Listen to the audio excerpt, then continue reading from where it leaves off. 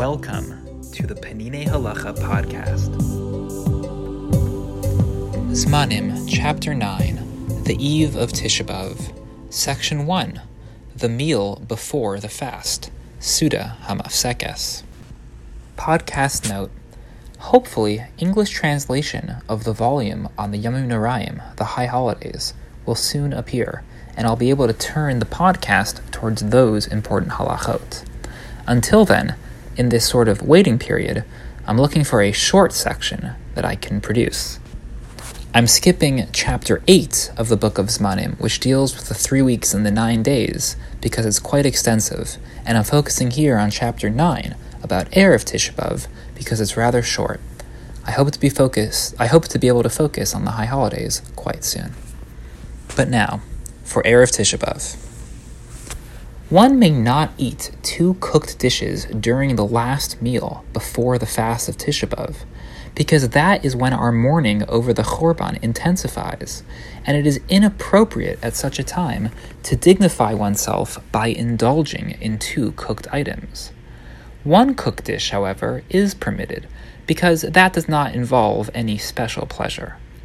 It is also forbidden to eat meat or drink wine at this last meal, because these are distinguished foods that make one happy. These ideas can be found in the Gemara in Maseches Tanis. Indeed, the custom nowadays is to refrain from eating meat and drinking wine from the beginning of the month of Av.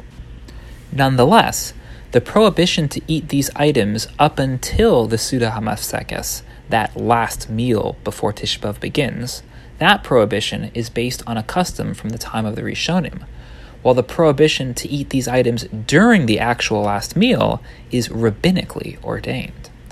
Therefore, a sick person or a postpartum woman whom meat can strengthen may eat meat during the 9 days, but should not at the Suda Hamafsekes. What is the Suda Hamafsekes? It is the last meal before the fast, eaten after midday.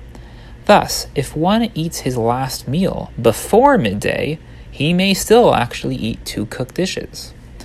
The prevalent custom is to eat a regular meal with several dishes at some point in the afternoon, and then to eat the official Suda Hamafseket with only 1 cooked dish shortly before the fast. That said, one shouldn't be crafty and eat a full meal with multiple dishes very close to the fast, then quickly recite Birkas Hamazon, and then wait a few minutes to technically make a separate meal, which will be considered the Suda Hamafseket. That's a little crafty.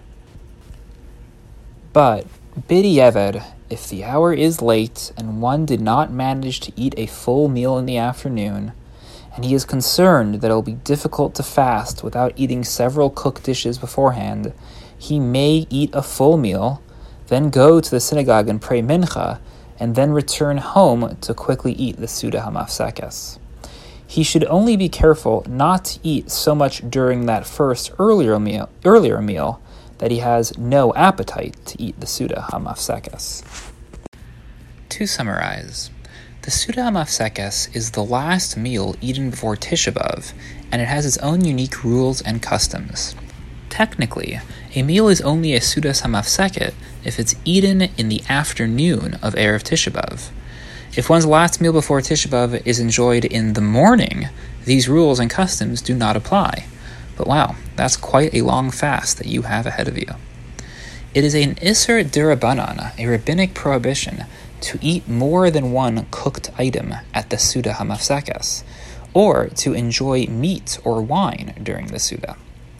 One may have a larger meal on Erev Tisha B'Av afternoon, so long as it is not technically the last meal of the day before the fast.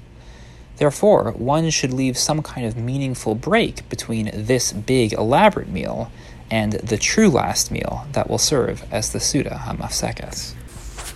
One interesting detail from the footnotes. I usually think about meat and wine as broad halachic categories, which would include cheap meat and expensive cuts, would include fancy bottles of wine and also the lowliest processed grape juice. But the actual prohibition on meat and wine at the Suda HaMafsekes, originally enacted by the sages, did not cover the lowest forms of these foods.